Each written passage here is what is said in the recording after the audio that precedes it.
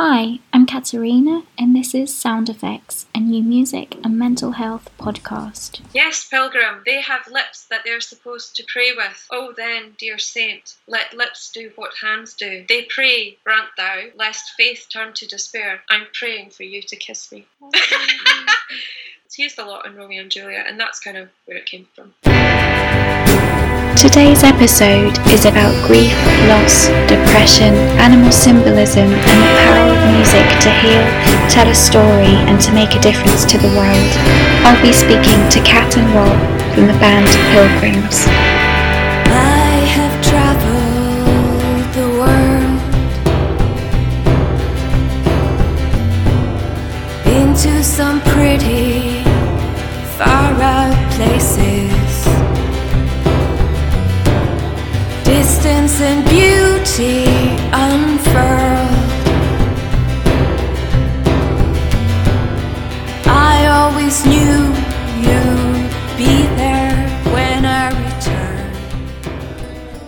I've literally just been listening to your two albums. I was thinking about the influences because at moments I was hearing Mazzy Star, at moments I was hearing Marilyn Manson, at moments I was hearing David Bowie, so there's a real crossover. I find it really intriguing, the particular sounds that you use and the combination of your voices.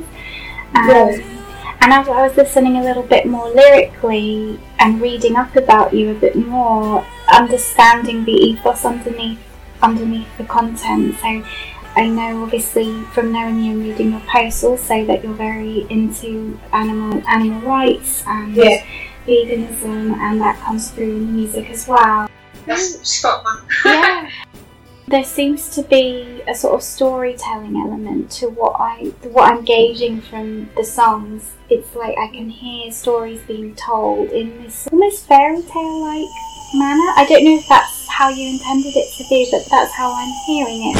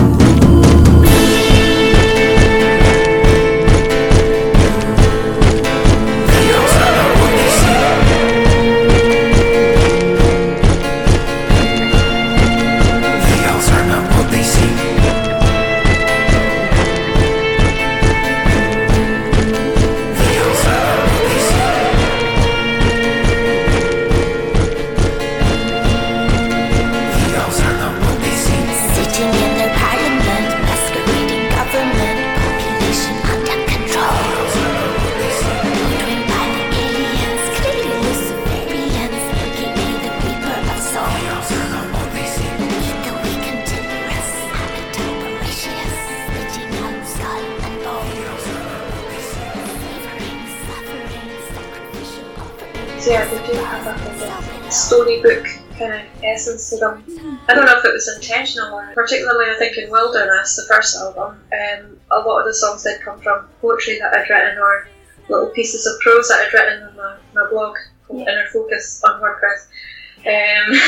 I've read some. So it comes through, it's maybe transposes into a more kind of storybook quality instead of like a song per se, you know? Yeah. Does that make sense? It makes a lot of sense, and from that I'm reminded a little bit of Patti Smith because she seemed to speak over music with poetry, and there's that. I mean, I know it's not quite the same, but like. Well, she is one of my absolute heroines, if you like.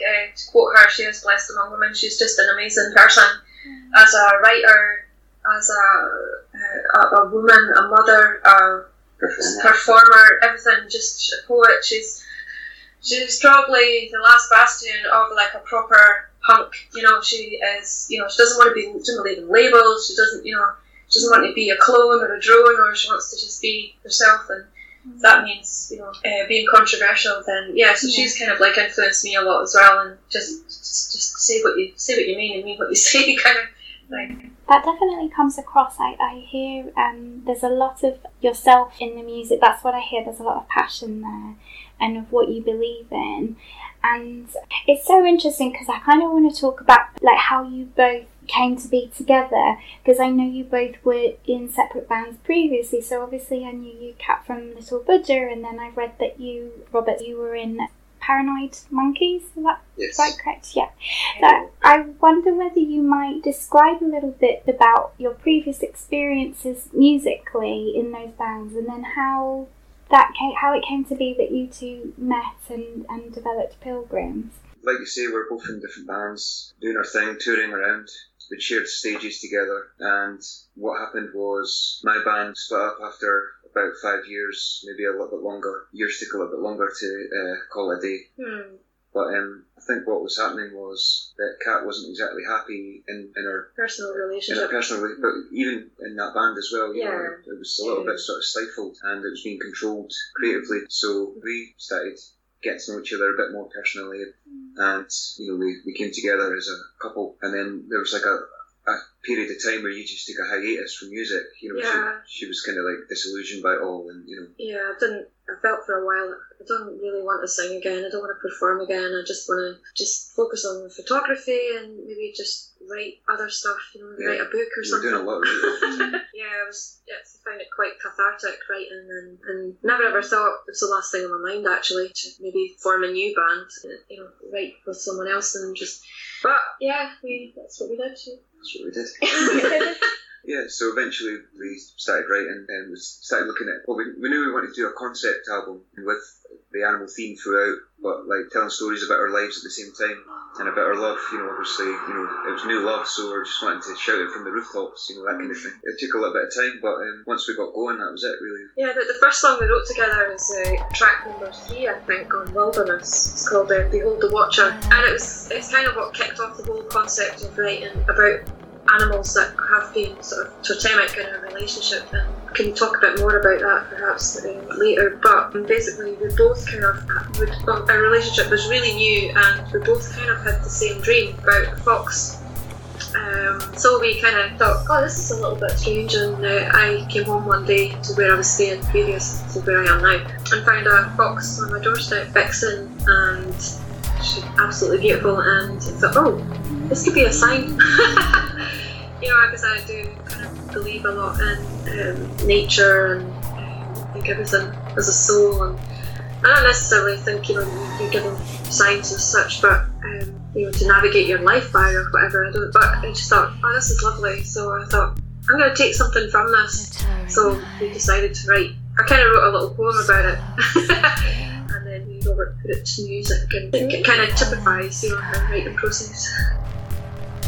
So close we could reach her and write our names with our fingers in the misty ceiling.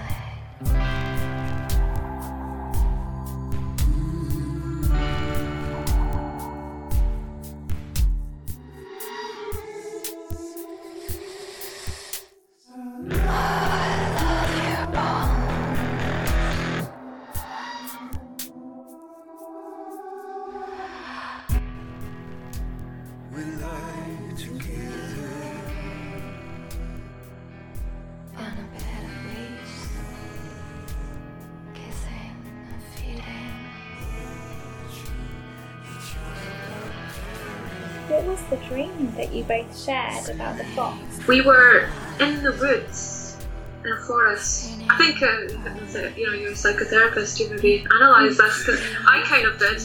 I studied psychology as well, and I kind of analysed it a little. We were in a forest. We were both in a dark forest, tall pines, almost cathedral-like, and we were having a picnic. It was a very sensual picnic, and we were feeding each other these strange berries. And in the song I called them bloodberries, but I don't even know if such a fruit exists. But they were just like, when you bit into them, it was like blood on the lips, and it's obviously symbolic of lust, perhaps, or some kind of sacrifice. I don't know. But we were feeding each other these, and this fox appeared and was watching from a distance. and I've been reading a lot about archetypes, and the fox is meant to be wily and sly, and we just took it to mean perhaps external forces that, you know, were trying to break us up, jealous exes and things like that, you know. So we kind of took from that and just wrote a song about it. What? It's such vivid imagery as well with the colour. That's something I noticed in your photography, that you bring out a mixture of different senses when you sort of taste colour, and it's almost like you can actually touch your pictures. Sometimes when I'm looking at them, it's like I can actually feel them. And when you're describing your this dream, I have that same sense that the idea of bloodberry, the biting it, it's almost like I can feel the bite into the berry and the burst of the blood. And that's incredible that you had the same dream. Very similar. I mean, there were little nuances of difference, but essentially it was very similar in its symbolism, if you know what I mean. So we wrote a song about it. I think we were spending a lot of time together and sharing ideas a lot, you know, and I think obviously our subconscious is, you know, as we're dreaming, you know, we've been going over all the events of the previous week or the time we spent together, and it's, you know, because of that we'd had this kind of shared dream, you know, in the subconscious realm. Which, it is pretty. It's strange. It's fascinating. Yeah. But I mean, that was the catalyst for. That was the catalyst for Wilderness. Let's do more of this. You know, and there was other little things as well. You know, like the song Tibor. I had taken a visit to Edinburgh Zoo, and I was miserably unhappy at the time in personal relationship, and just the way my life was going at the moment, I just felt like, I thought, how on earth I managed to trap myself in this cage, you know? So I wasn't feeling that great, and I spent a lot of time with the big cats, and in particular the keeper with the Siberian tigers. I was with my brother. He was photographing some of the wildlife there for Edinburgh Zoo. I think it was for them anyway, because he's a wildlife and nature photographer. So went with him, and he kind of left me alone with the tigers, kind of sort of in an area that general public just don't generally get into, but obviously from a safe and respectful distance. And there was this beautiful young male, he was 18 months old, Tibor his name was, and he had one eye, headless, and I was told it was through a mating accident, but hey. And we kind of like had a moment doing the whole chuffing thing with them, and asked the keeper if I could feed him, and he said no, because he might pull you through the bars, because the bars were just, you know, I mean, they weren't, it was just crazy how close I was to this amazing animal, and we just kind of had a moment. I was sitting on the floor, stinking off tiger piss and pheromones, and he was pacing back and forth for a bit, and then he sort of just lay down and looked at me, gave me this look like, "You girl, you can get out of your cage, I can't. You go, be happy." Just at this moment, it was really, really strange. So I have to write about that as well.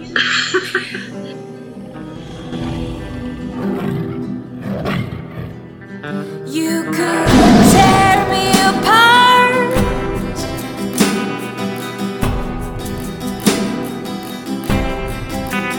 with one touch or slide.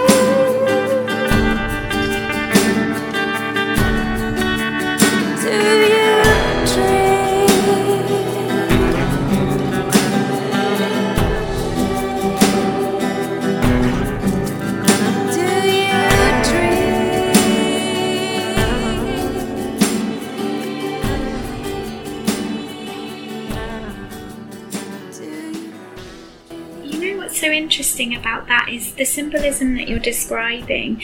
There's another episode I did inside a psychiatric hospital with a music therapist, and he's described a very similar process of being at one of his darkest moments, sitting in a park on a bench, and he describes a fox that appeared, and he describes watching this fox scrambling to survive, and he had this feeling of this fox is desperately trying to live, and the fox looked at him and there was a sense of, you have a life. It's so strikingly similar to what you're describing. When you listen to the words of Tibor, because it's like a duet, I'm singing about my part, my experience of meeting the tiger, and Robert's the voice of the tiger, so now that you kind of know the meaning, if you listen to that track again, you'll have a different depth to it.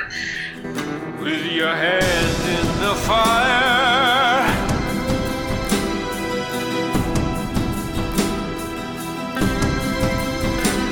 I knew we had something.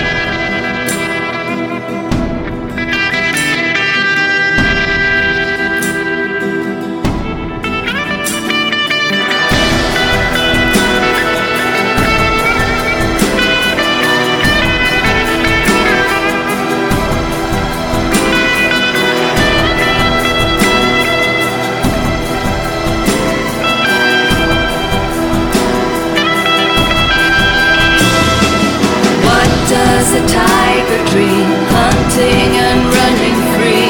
Jungles and tigresses, symmetry, prime screen. Cold hard reality, concrete beneath your feet. Cages and misery, pacing insanity. What does a tiger see? Resting his gaze. I think I saw a post from you about a robin, and you were talking about the 2-year anniversary of your anniversary month. It was on Tuesday. Tuesday was the anniversary of my mum's death, and because I was working on the Tuesday, I couldn't go and not celebrate, if you like, or remember. So Robert and I took a drive up to the cemetery where my dad and the brother I never knew were buried. And that's incidentally where we scattered my mum's ashes. So we sat there, and the funny thing is, we were just sitting by my dad's grave, just sitting having a cup of coffee and chatting to him, as if he was still there. And Robert said, "Oh, look, there's a robin." And I looked and I thought, "Oh, wait a minute, that's a bit odd." It's a little bit odd, that, because there's a picture I was talking about my mum. Oh, and she's holding a robin. Oh, yeah, wild robin in her hand. She hadn't been well, she'd actually been suffering from real depression, and that was my brother that took that picture. He took her away for a walk specifically to meet this robin, because he goes to this specific place all the time to take photographs. Beautiful scenic spot in Fife, and he took her with him, and the robin appeared and took some food from my mum's hand. So it kind of made her feel good. It made her feel a whole lot better. It really helped her through depression, just connecting to nature, I guess. But yeah, I think it does. So yeah, I found it a little bit odd that this little robin sat on my dad's headstone and then came quite close to us. Yeah, I mean, you were chucking bits of muffin at it. Yeah, I was doing muffin. It was for a bit of falafel. Sitting eating a little salad, and having a little picnic, and I was like, "Oh, I wonder if it'll eat that." But yeah, it was nice. I don't really go for that type of thing, like I don't believe in the afterlife or ghosts or things, but that kind of spooked me a little bit, kind of rocked my skepticism a little bit there. I thought it was a really special moment, because, I mean, it hit me first, to be honest, seeing the robin, and immediately started to think about that picture, and how much of a coincidence that is. At that precise moment we were sitting down, this robin came and actually sat on Cat's dad's grave. On the gravestone. It was spooky. Yeah. And it's weird because that's the photograph that we used in the remembrance booklets for my mum's funeral. Yeah. So it was almost like, a wee sign. A little, I don't know if I believe in that. Who knows? Who knows? But I just thought it was a nice gift. It was a beautiful moment. Yeah. So and it carries on that kind of symbolism that we've had, throughout all these animals that have kind of meant something as we're, going through our relationship together. And it's just another example of that really special moment. Yeah, we've had a few kind of tender moments with animals that we've written about or just can't seem to explain. On the new album Tundra, I wrote a song called Velvet Antlers. because the day my mum lost consciousness in the hospice she was in, I was driving up there at 5 in the morning because I got a phone call, you better come in, you know, she has hours left kind of thing.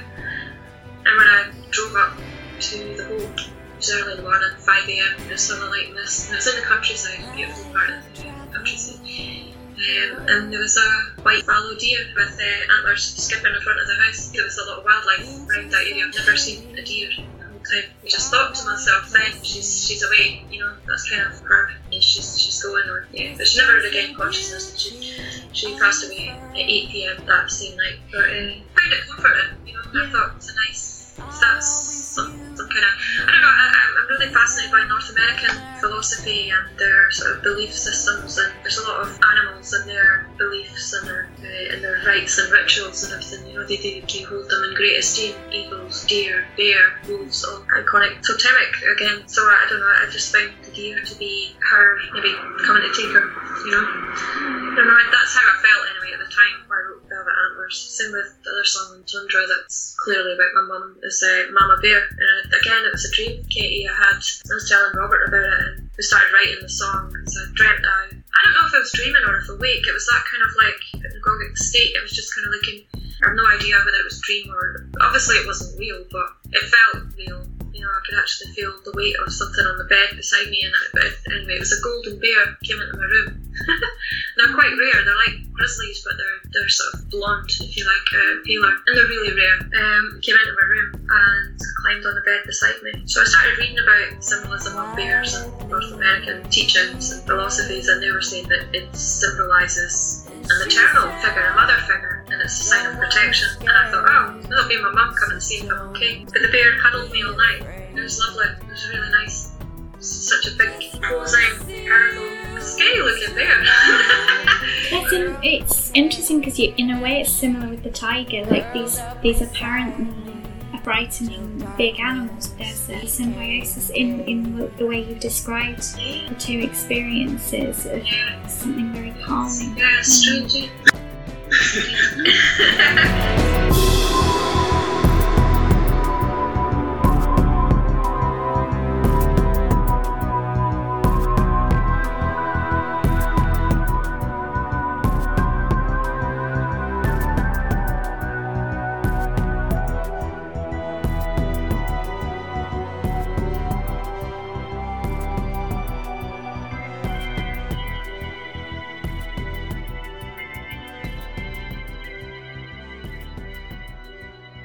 You mentioned your mum suffering from depression, and I was wondering if that was part of the experience of the loss of her for you. I don't know if the two things were connected about the reasons why she died, and you don't have to necessarily go into that if you'd want. She was 91 when she passed away, but she had suffered from depression most of her life. Katie even had spent 2 terms in, what we would call it these days, a mental hospital where she received electric shock therapy years ago when she was really young. She battled with it every day, you know. But yeah, it must have been hard because she was the youngest of 6 sisters and brother, younger brother.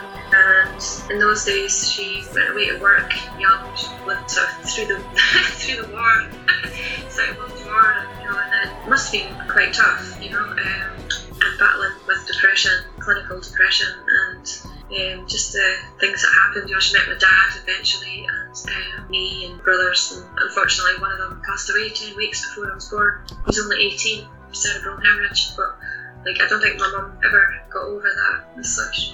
You know, I think she was given then the sort of grief counselling you would be given nowadays, you know. So I think she found that really hard to live with. But latterly, it was dementia, Alzheimer's. It was actually quite to see, and you learn about that disease and what it does physiologically to the brain, and you see what happens to them and their personality change, and you know, see them losing dignity and struggling to do things, you know, like swallowing. And I just found death to be a release for her, and I felt that moment when her heart stopped, I just felt this wave come up over me, like I can't even begin to describe how it felt. It was just like a wave of warmth and light and tingling, and I was like, oh yeah, I'm gonna miss her like crazy, you know, breaking my heart. But I just remember feeling what a relief for her.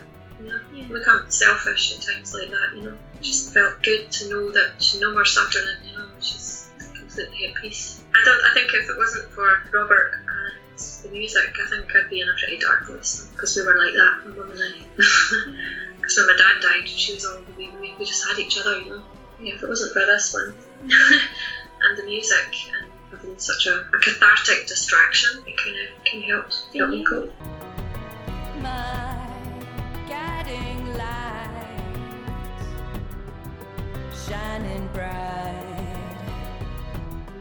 I look to the sky every night, 'cause I know, yeah, I know. The music, You're describe there the music, how on you the cope. Was bed. that your music or also other music that was Not really other people's music as such. Sometimes it would be the odd song I would hear just accidentally, and I'd be like, oh, I can't listen to that, it's made me cry. But I found like writing my own stuff actually quite a healing process, because it kind of made me think about what I wanted to say and convey how I was feeling, and maybe hopefully other people could relate to it if it wasn't too cryptic or too left of centre, you know. So yeah, just trying to. I read a lot as well. I do a lot of poetry, William Blake and Lord Alfred Tennyson, that at that time too.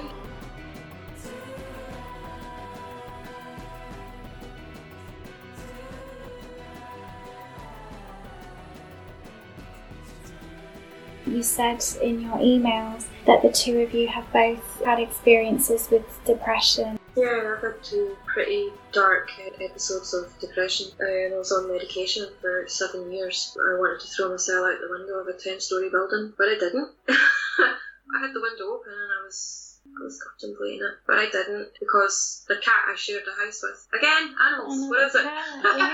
He looked at me, just gave me this look, and I just instantly felt really guilty, because I thought, oh, crikey, who's going to look after him the way I do? So that was it. I shut the window and burst into tears and held on to him probably too tightly for his own good. I think sometimes with the depression, with the medication, I just had this. I just didn't want to be. I didn't want to be alive. This is a strange thing. I didn't want to be alive because I didn't want to die. Because I'm scared to die. Well, I was at the time. I was scared to die, and it just seems. I don't know. It's like a vicious little circle thing. Yeah.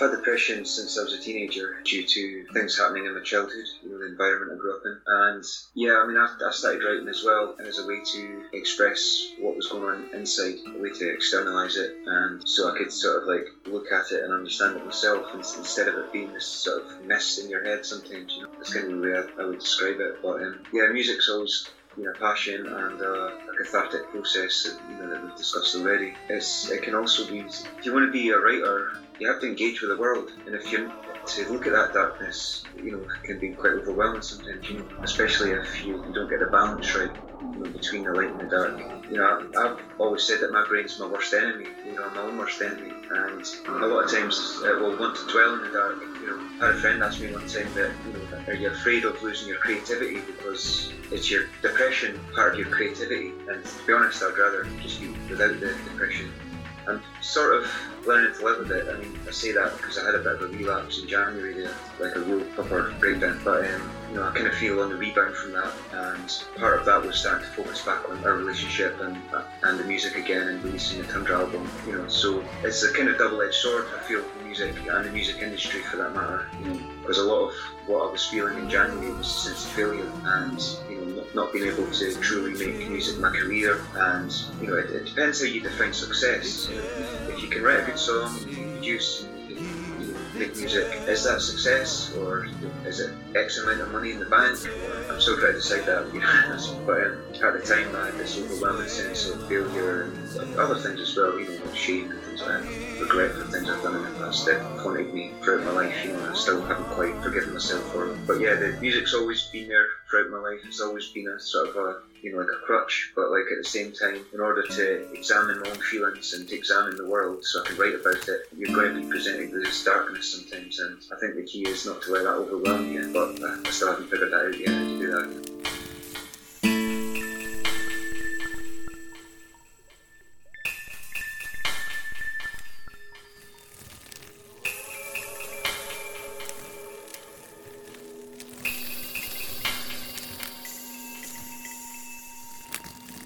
We've released the album. We're trying to generate money not to put it into our pockets, but to put it into a cause. We were considering it for ages. We've got bills to pay like anybody else, and we thought, look, let's put our money where our mouth is, and let's turn our music into a form of activism that we can give back something as well. So rather than just us taking the money, we're trying to generate some money so we can then give it to a couple of animal sanctuaries in Scotland.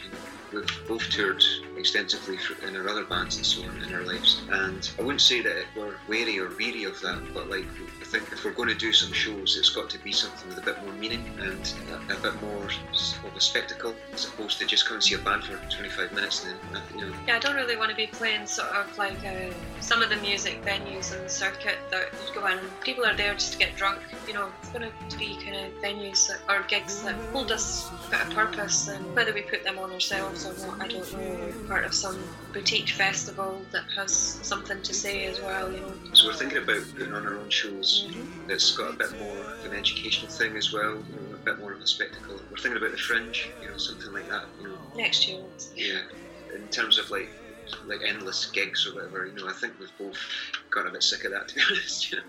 Yeah. It's not that we've lost the passion or anything like that, it's just there's so many gigs that you can do, and sometimes they're not beneficial, they're actually demoralising. Yeah. Because you don't really get much out of them, and sometimes you're thinking, well, what are we doing?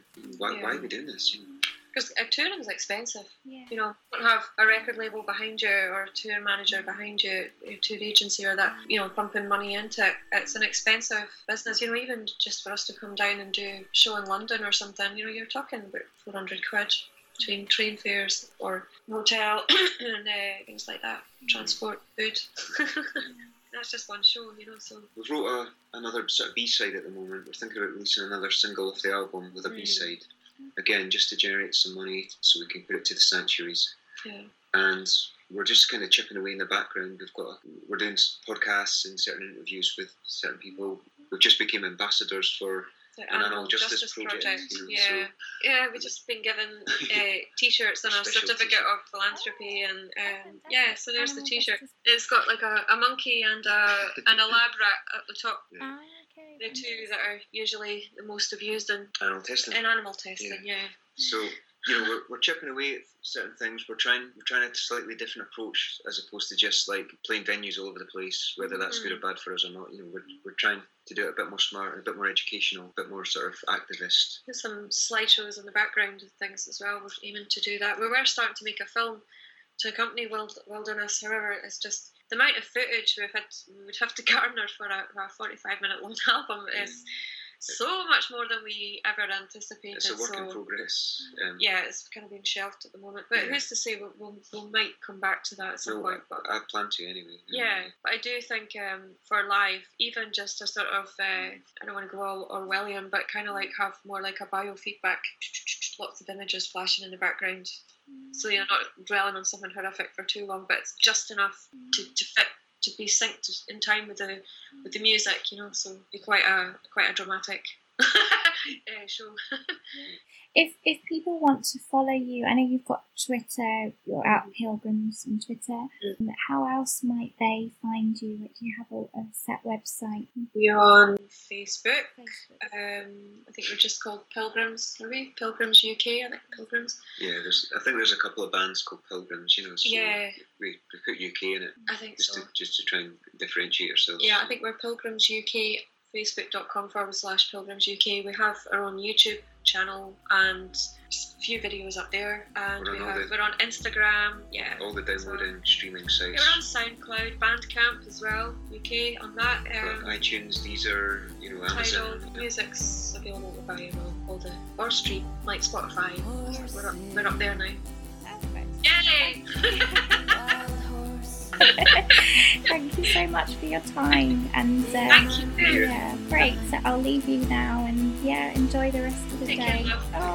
Bye.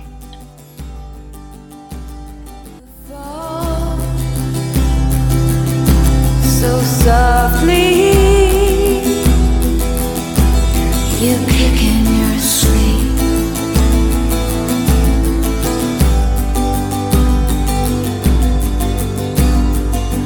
Kiss the flank, I'm burying my face in your soft tumbling hair.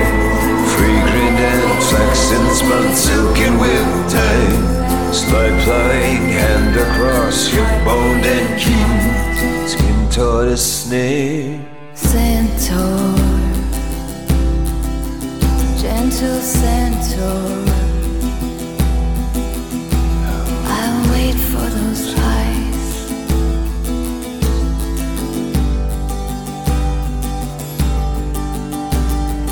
Pilgrim,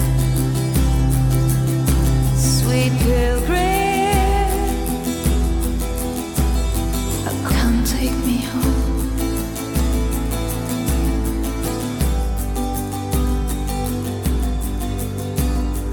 This quiet time, when I really see you, my mind drinks you in. Ancient familiar, oh my love, my heart.